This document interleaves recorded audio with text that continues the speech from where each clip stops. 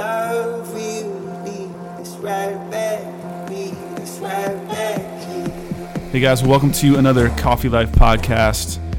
This is Sean Scott with my radio voice. I'm just kidding, not really, but I always feel, I think that's one of the things in listening to people, and I'm with Dusty Redmon today of the band Beloved and Crenshaw Pentecostal. Most of you probably know him from Crenshaw now, locally. But I always find it funny, dude, and I don't know if you notice this, but when they're talking and they hit a mic, they almost get like that preacher voice. Yeah. And you're like, what? Yeah. What was that? Yeah, I don't know. The preacher voice is great. Amanda's grandpa does that when he prays. We talk like this, and then at the blessing, he's like, "Oh, gracious and loving Heavenly Father."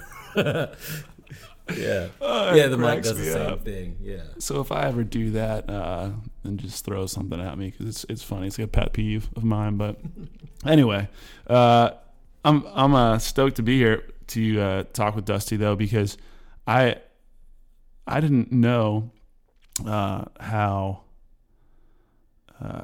just people love the band Beloved around here. You know, you guys stopped playing in 2006? Yeah, the last show was it 2000? I can't even remember, man. 2006 maybe. I mean, it's a while ago. It's been a long time. But it was funny because I've only been here for a year and a half, and I first heard about the band because I was looking at a warehouse downtown. I guess you guys played there, and then the name came up, and I thought you were a current band because so many people are like, "Oh, Beloved," and I'm like, "Who are these guys?" Yeah. And but I actually met Dusty's wife, Amanda. I had her on the podcast before. They're a pretty creative couple, and I've had him over a few times since. But just a good dude, and they're a great musician. So I kind of, as a former musician, I always like guys that do their craft well. But they're playing, Beloved is playing some reunion shows, and so I thought it'd be an appropriate time to have them on and kind of talk about the kind of past journey, because I've never heard before, so I just want to hear the story and kind of what brought them back together for these shows and Furnace Fest, which he kind of brought me up to speed on last week when they were over for dinner. I'm kind of ignorant to that too, so just a lot of local music history sitting in front of me. So Dusty, thanks for coming, dude, and so give me the scoop on how it all started. like 20 years ago when you guys something like that. So the majority of the band when we started, I'll kind of give you a quick rundown. Like we all went to East Forsyth High School in Kernersville, and really Joe Mustin, who became our drummer and kind of like the screamy voice of the band, really kind of the heart and soul of the band. And a few other guys, a guy named John Brim, who now owns a tattoo shop in Kernersville. We were all friends, but they kind of started playing in a heavy band together. They started this band Beloved, and it was, this like metalcore Christian band. And I was more kind of into like the punk rock type stuff, and but I was buddies with those guys, so I kind of wanted to kind of join up with them. So, they weren't far. It's not like they were playing shows or anything. It was still just like a basement band in John's parents' basement. They were just jamming. So I was like, I want to come over. And man, I didn't know how to play any of that stuff. It was like this like kind of like speed picking, like metal, and not anything like what we became. And kind of quickly, like we started getting songs, and it kind of turned into this more like rocky, hardcore kind of thing. And a few guys kind of came and went. Matt Harrison, our other friend from high school, he joined the band as another guitar player. When we started, Josh, our singer, wasn't even in the band. He was 2 years younger. And Joe was the only vocalist. He like sang and screamed. So like we've got this like, we made like a 9 or 10 song album that like a few people probably still have, but Joe did all the vocals, or actually it was the EP. We did like a 4-song EP. He sang. I mean, because if I've done my homework and I've listened to some of their music and watched some of those videos. I don't know how you sing and scream. Yeah. Well, that was I guess a lot of guys did it back in the day. Yeah, you know, well, that was being like a 17-year-old. Yeah. Kid, you know, at 17 you can do anything. You don't have any of those vocal nodes. No, like Joe's vocal cords probably look like an Arby's sandwich now. You know, it's just shredded roast beef. So, you know, like we kind of got together. Josh joined. We got a bass player, a guy named Johnny, who lived in Mount Airy, and that became like the core of the band. Matt, me, Joe, Josh, and Johnny. We kind of just started doing shows. Like we would go out on the weekend, our senior year of high school, go down to Myrtle Beach and play these hardcore shows, and we'd start meeting bands on Tooth and Nail Records. The band that eventually became Norma Jean, we kind of met up with them really early, and we'd go do shows with them in Myrtle Beach, or we'd get out of school on a Friday and head down to Atlanta and go play a hardcore show and come back. So we started doing all this. So by the time we graduated, like college was not really all right. We kind of tried it, I think, for about a semester, and then All of you tried it? Yeah, Joe went to work. Matt and I did it. I wasn't in it. Like I would leave for class and I would go like hang out with Joe at his house, but my parents under the guise that I was like going to class. It wasn't until like grades came in and I had like a 0.85 GPA at UNC Greensboro that they like really realized, classic. you know, dude's not doing this and his heart's not in it. So Right. dude, we started going on tour eventually, man. We started going out with like bands at like Under Oath. We met them early and started becoming friends with them. All that led into signing a deal with Tooth and Nail Records, the label that we wanted to sign with. You know, we were all Christian guys and thought that they were putting out awesome stuff. Yeah, I mean, back in the day, I mean, if for those of you that are listening, I mean that was pretty much the label. Yeah. For anything quote unquote cool or like crossover. So that's one of the things I wanted to talk about today too.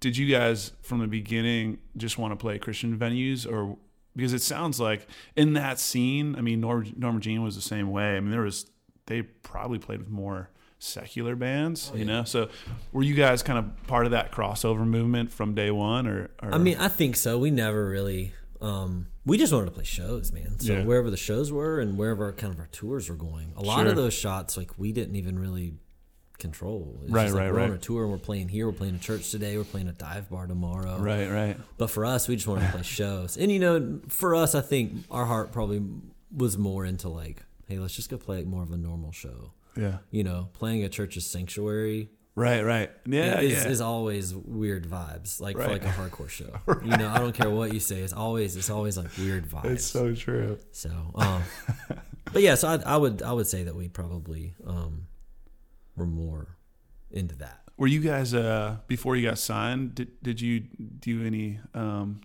opening tours, or is it primarily? Oh yeah, after? I mean we were doing stuff with like, they were called Ludacris at the time, Norma Jean. Before Ludacris. The rapper. Yeah, for the rapper. Lutai Chris. So, yeah, I mean, we were friends with them. We toured with them. We toured with this band Cool Hand Luke. We did a bunch of the Southeast stuff. You know? Just kind of like more regional stuff with those guys. Yeah, I mean, we did some nationals. And really, like, what's crazy is we got on when the first year Furnace Fest happened. We were on tour with Under Oath, like going up to it. And we just kind of got on like a stage that wasn't even like a real stage. And that kind of like caught a lot of eyes for us. You know, Chad, who put it on, ran Take Hold Records, which he ended up selling his catalog and joining Tooth and Nail, later became our A&R guy. That really kind of got us on his radar, which became one of the most beneficial things that we've ever done, you know? So yeah, I mean, we did a lot of shows really before we really paid dues. Was there like one of those moments for you where like it was kind of like that pivotal moment, or was it just a lot of relationships and a lot of shows that kind of led from one step to another? I mean, kind of both, man, really. It's like all those relationships kind of led to that Furnace Fest moment. And like, I mean, our show, like in my head, it's like I'm seeing this show, like we're playing under this water tower. Yeah. And I was like, oh man, there was like 500 people gathered around. I mean, in actuality, it probably wasn't that crazy, but I think like amongst kind of peers and some bands that we really liked, like I go back and look, I found a stack of photos recently and went back and looked. I'm like, oh man, there's like, you know, Bruce from Living Sacrifice, who was huge to us. Right. Like there he is like behind us. And like, dudes from Zayo are watching, and like all these bands that we really looked up to were like kind of checking us out. So I think that moment kind of like put us on a radar. And dude, we were probably so bad too. Like I'm sure we weren't great, but that moment just created more relationships. I think so. It was like those relationships that got us to that moment, and then from there it like kind of flowered. Yeah. Was there a business minded guy in your group? Because I think that's what, you know, you hear it time and time again. It's like the age-old story for so many bands, right? Just pumped to play. They're great live, excellent musicians, willing to sleep anywhere. Yeah. And then they get hosed on the business side because none of them know what side's up. Did you guys have a good kind of business manager, or did you just do everything on your own, kind of learn on the fly too? Definitely not early on. And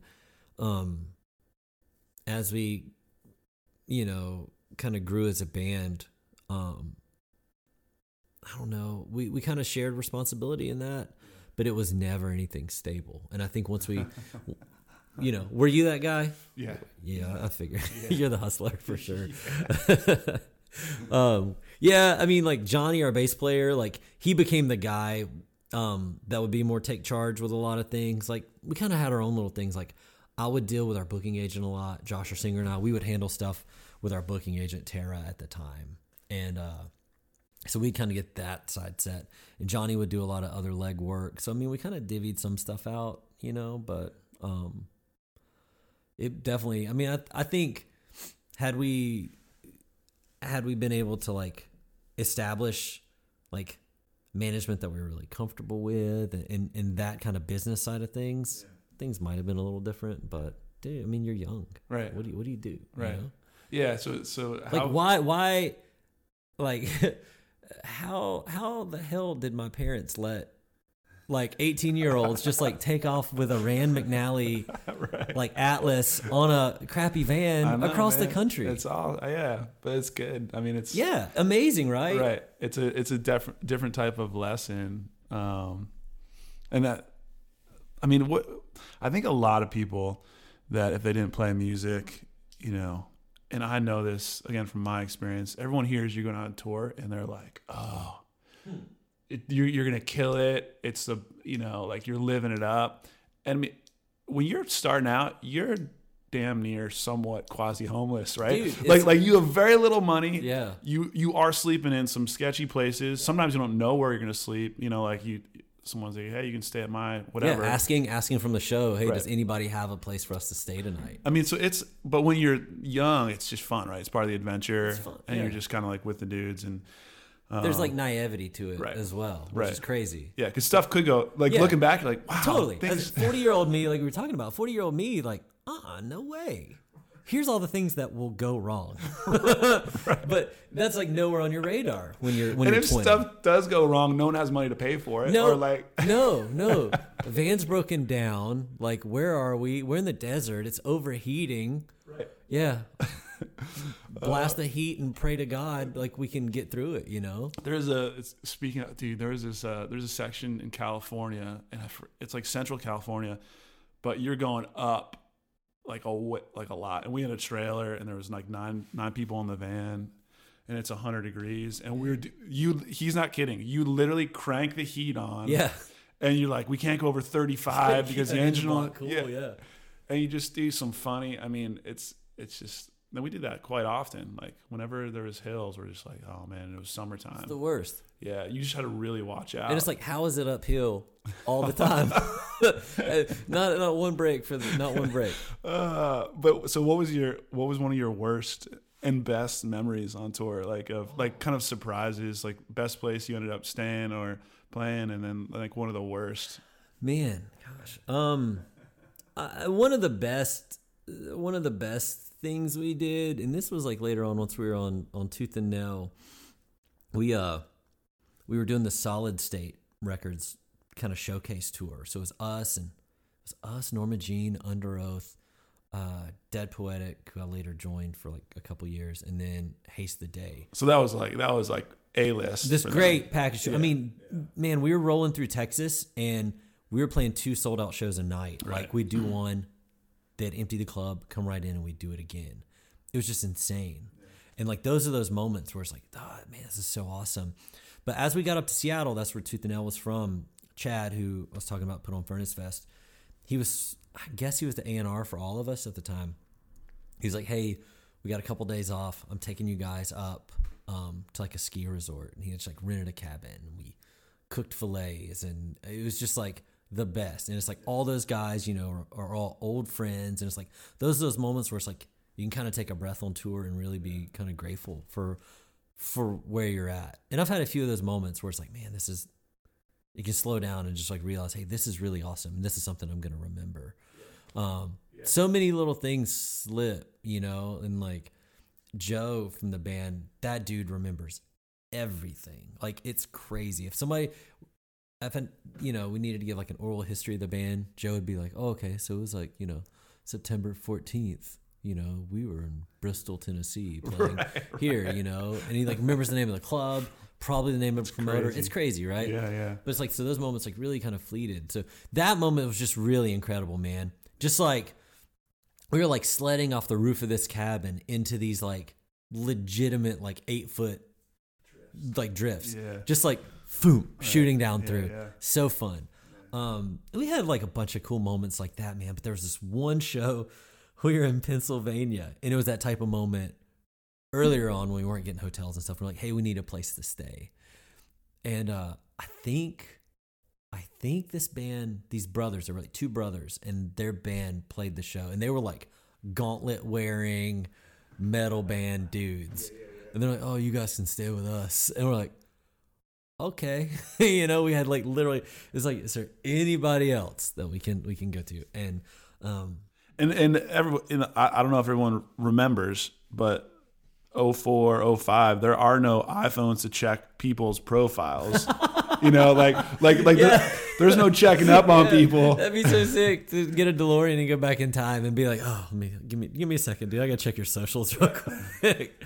So we show up at these dudes' houses, and they're young enough to where they live with their parents, but their parents are out of town, and they bring us to like the basement area that they mostly hang in, and it's like immediately you walk in and you're like, dude, weird smell, but not like weird like BO or like bathroom odor. It was like, that's a weird like pet shop smell. And so we look over, and there's this massive like 10-foot like terrarium with like a python in it. And the dude's like, you guys are sleeping down here. And we're like, he gets out sometimes. Yeah, exactly. And dude, it's crazy. So it's like, we'd go in the bathroom, and they have speakers wired in the bathroom, but not like in the nice current way. You know, these like whatever Iowa speakers just blasting like old Pantera, and they've got like Pantera video cassettes everywhere. And they have these Dobermans that have like pooped all over the floor. Of course. I don't know if they feed this to the snake or what. Right. So anyway, we wake up in the morning, the snake's not in the cage. No way. Yep. We get out of there as fast as we can, man. Yeah. And you know what? Joe would probably remember the name of those dudes' band. He'd probably remember the address. He probably remembers the name of the snake, to be honest with you. Oh, that's near the top of the bad times. Yeah. But it's like that stuff that you remember, and it's hilarious. It's funny to talk about, right? Yeah. Like you survived. No one got snake cuddled up in a sleeping bag. Just you wake up and someone's wrapped up in the big spoon, little spoon. Right. Oh shoot. Yeah. So another part that's changed a ton since you guys were recording, and I know for us it just started, like home recording was just started back in 05, because I remember it was way more expensive though, right? It wasn't nearly accessible. Yeah. So do you miss that kind of like going into the studio was a big deal. Oh right? yeah. Like you just didn't sit down and record something that sounds great. Like you could do demos at home, but they sound like demos. Right? Oh my gosh, man. It was just rough. But yeah. So what was that experience like for you guys? Did you do a lot of your own engineering and sound stuff, or did you have other people work on that for you? Nothing like crazy. So when we were getting ready to record the Failure On album, we went to our friend Noel and Brian in Winston. And they did like some recording stuff. And theirs always sounded pretty good, but we didn't have a lot of money. Right. And so we did like a super quick demo just of the record to send to the label and be like, hey, here are the songs. Here's what we're going to record. Give you kind of a general idea. Yeah. Because our sound, like from like an EP we put out with them, we recorded that in high school. So by the time we got to Failure On, our sound was a little more dialed in and, you know, accurate to kind of like where we were. Yeah. And so the demo we did with them, like looking back, it's crazy because it speaks a lot to where we are now. It's like, you know, with Crenshaw, it's like, oh, if we got a new song, we'll just hit, you know, voice memo on the iPhone. And that sounds way better than the track by track recording that we did at that time. Right. So at that point we didn't have a ton of like recording experience, but when we went in to do Failure On, Tooth and Nail sent us in with this guy, Garth Richardson, and Garth had done the first and I think most highest selling Rage Against the Machine record. He'd worked with Ozzy Osbourne, Red Hot Chili Peppers, 9 Inch Nails, like all this stuff. Like, I mean, Garth is legitimately like legendary, right? Big studio in Vancouver. They're like flying you to Vancouver. We go in there and we are just 5 idiots, you know, like legit 5 kids working with professionals, like absolute pros. We go in, we track the drums in a downtown studio called Mushroom. And I think at that time, I don't know if he still does, but Chris Isaac owned that studio. And like Loverboy had recorded Working for the Weekend there. I remember that was like one of like the platinum records on the wall. I was like, oh, cool, man. We're going to get those sounds. But so we go in and we track the drums and it's just everything, all that's still so new to us. And then we spend a couple more weeks back at Garth's house. And he's got like an amazing like kind of compound studio at his house. And he's got a cabin that we live in on an island called Gibson's right off the coast of Vancouver in January. It's like snow-capped mountains and it's beautiful. And Vancouver's a pretty sick city. Dude, and in January, I mean, it was like 50 degrees. Right. It wasn't it's fairly mild, right? Yeah, it was really pleasant. But it was just a whirlwind, you know. We were getting up and just like we had to hustle to get the record done, but we still, you know, just like getting through that. We're like, all right, what do we do? Kinda. Right. So we didn't have that luxury of being able to like home record. You know, now with like Crenshaw, it's like, dude, we'll just bounce tracks back and forth to each other. Right. Stuff like that. It's easy. I'm in my underwear tracking guitars in my office. And it's super simple. And it's like, man, I couldn't imagine. And it sounds good. Totally. Right.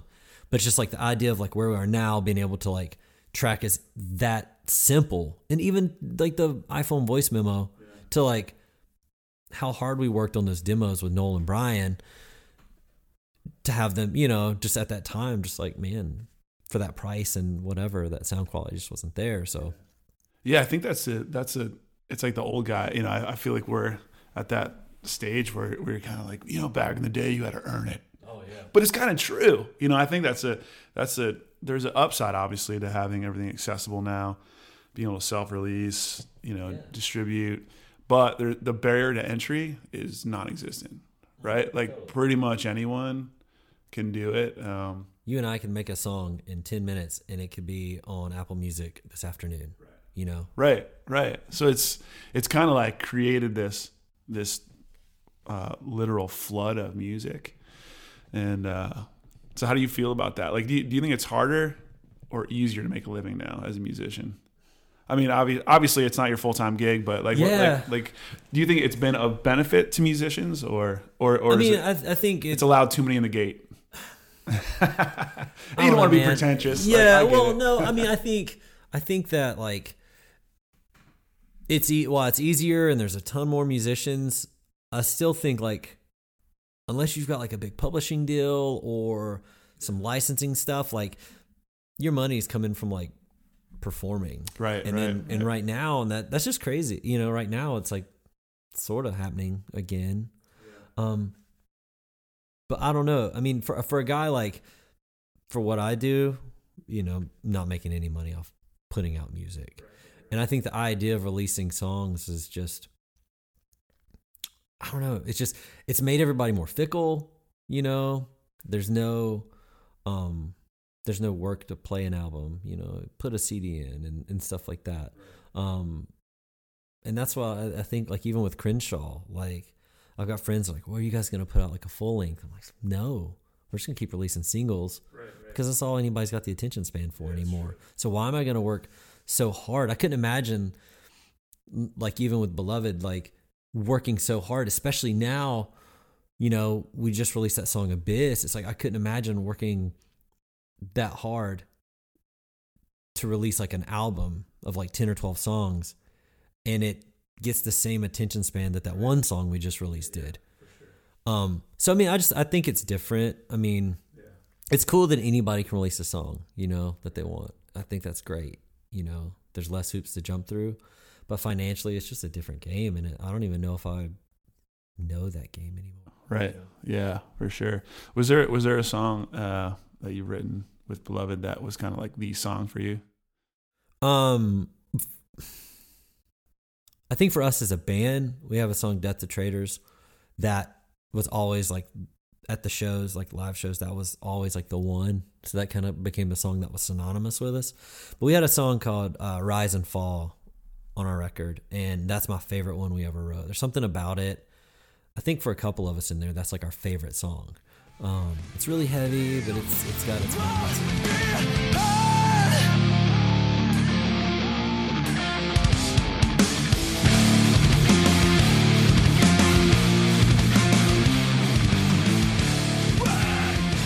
I don't know, man. They're all special.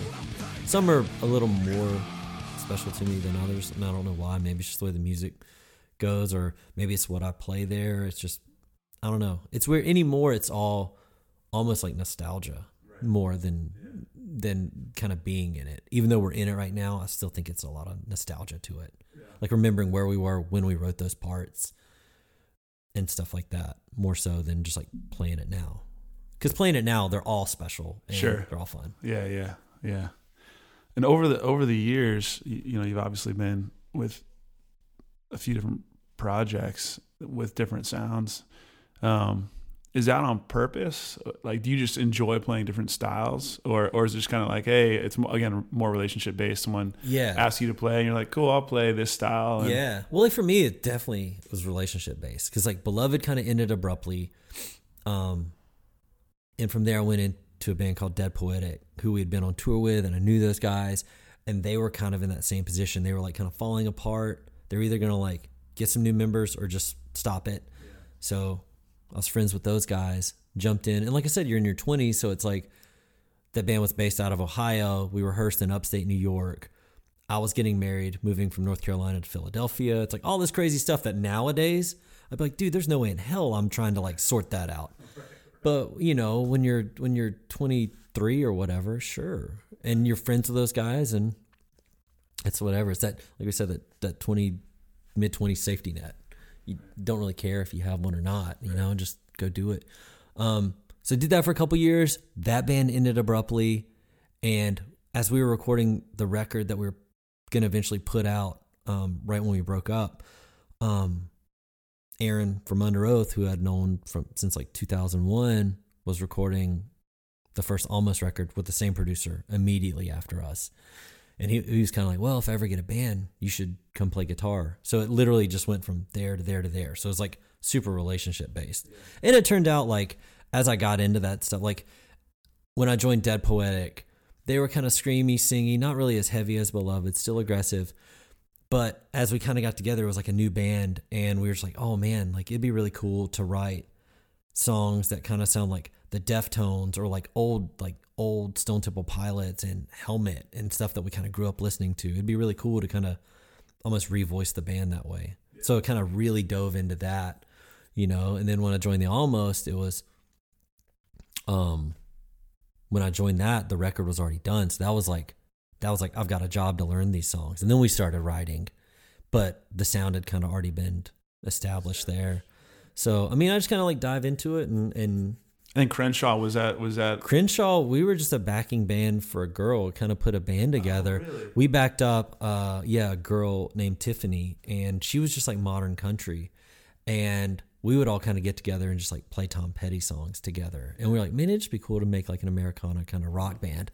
So we did some shows with her, and then we were kind of like, well, let's just kind of do our own thing. And we did that. And that's musically is the most probably gratifying, most thing that's like in my wheelhouse is like that kind of rock music, you know? So, yeah. Yeah, you guys had a pretty big show. What was it, 2 weeks ago? Yeah. With the Gin Blossoms gig was really cool, man. That was Dusty and I were talking about that. You know, I was like, I don't remember anything that Gin Blossoms wrote, and he's like, hold on 1 second. Hold my beer. He proceeded to play me like about 6 songs. I was like, oh yeah, I can sing every single one of those songs. And you like remember where you were like when you heard those songs. It is so true, man. It's a really, I think, you know, I was on YouTube, you know, like you guys have, I think 2 videos out that I watched, like Beloved videos, and just reading people's comments. And I think it always happens at that age, but music, it was so important. And I think even in the hardcore scene back then, it was like a lifestyle for people, right? Like it was the band I played in wasn't hardcore. We ended up playing with a lot of hardcore bands, and it was always awkward because we were like the one that wasn't. Yeah. But those are the bands that like all the hardcore dudes in the bands actually like watched. And yeah, like, liked. it's true. It's true. It's true. But the fan base and like how people like lived and breathed, reading the comments under your videos today, it reminded me of that culture back then. It probably still exists, right? I'm just not in it anymore. But did that like mean something to you? Like one kid wrote on there, and he's a grown adult. He's like, "You guys literally saved me from killing myself when I was a teenager." Yeah, those like your music. I mean, that's insane. Crazy stuff, man. That's crazy stuff. But I mean, it's all like that scene, and I mean the hardcore scene as a whole, and especially like that kind of Christian niche-y side of the hardcore scene was really a big community. And it's like I was thinking about it last night, actually, like what that would have been like at that time if like social media was more of a thing, because it was crazy how social it was then before all that. Yeah. And we had what, MySpace had, like I remember MySpace, I was in the Almost by the time the MySpace was really like a thing, I think. Yeah, Beloved, I don't think it was really much of anything like then. So it was all relational. It was all talking at shows and meeting people in real life, which was super cool. And then now kind of getting back into it, it's cool seeing a bunch of those people who were along for the ride then, or, you know, I feel like there's more people that came after we broke up. They're like, oh man, I found out about you guys like a year after you broke up and played your last show. That's been really, really, really cool. But there's these Facebook groups, like there's one for Furnace Fest. That's awesome because it's all those people that were around back then, and they're all like, you know, it's cool seeing everybody there like in their 30s. That's gonna be a trip. So for all you that are like me, Furnace Fest hasn't happened in 20 years, right? Yeah. So, and Dusty said that they're pretty much inviting back all the bands, or at least trying to get a lot of the original bands. That's gonna be like a time capsule, man. It really is. It's just like opening it up, you know. There's definitely more bands that I think played, I don't know, maybe it's about 60, 65, like 35 or whatever for bands that played the original versus some new ones. But it's really cool. It's like a lot of the new bands are coming in. It's almost like they were that generation right behind. Yeah. So it was like really cool. The ones that were like directly influenced by a lot of the bands that are playing. Yeah. So yeah, dude, it's awesome. It's you know, it's like next weekend. So we're pumped. Do you hope your boys play music? Yeah. I mean, I hope they're musical. And I'd love for them to be in bands. I I think music just does a lot for kids and for people. It just, as long as they're creative, you know, man, like you guys are creative, as long as like your kids are creative, they're not just staring at Fortnite all day.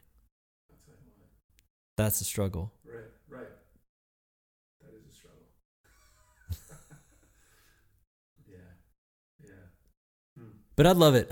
Dillinger plays guitar, so like he plays a little guitar, so we'll get in and jam. So it's all like it's drop tuned for him, so he can he likes like a lot of gain on the amp and stuff like that. So he likes it, you know. And we rehearsed last night, like I told you, like a full legit rehearsal, and the boys came, and like Asher doesn't really care, but I want him to go because Asher probably won't be at the shows.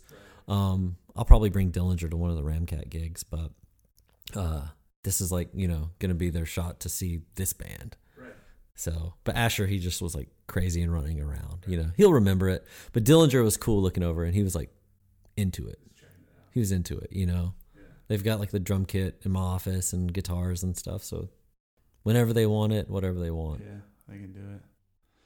Well, cool, man. Thanks for sitting down today and talking about the past. I know we've talked about it quite a bit personally, but it's always interesting to hear about just the musical journeys and kind of where people are at now, and I think it's one of those things too where people look at musicians and they're kind of like, almost like you don't really care about things, but it was a big that was like a big moment, like a formative time in your life, right? Like like that carries a lot of weight, and to be revisiting that, I kind of put myself in your shoes. Like, what if the band that I was in back then, if we played again, like it would be, there's like a lot to it, you know, like, and you guys have all stayed local, so that probably helps, but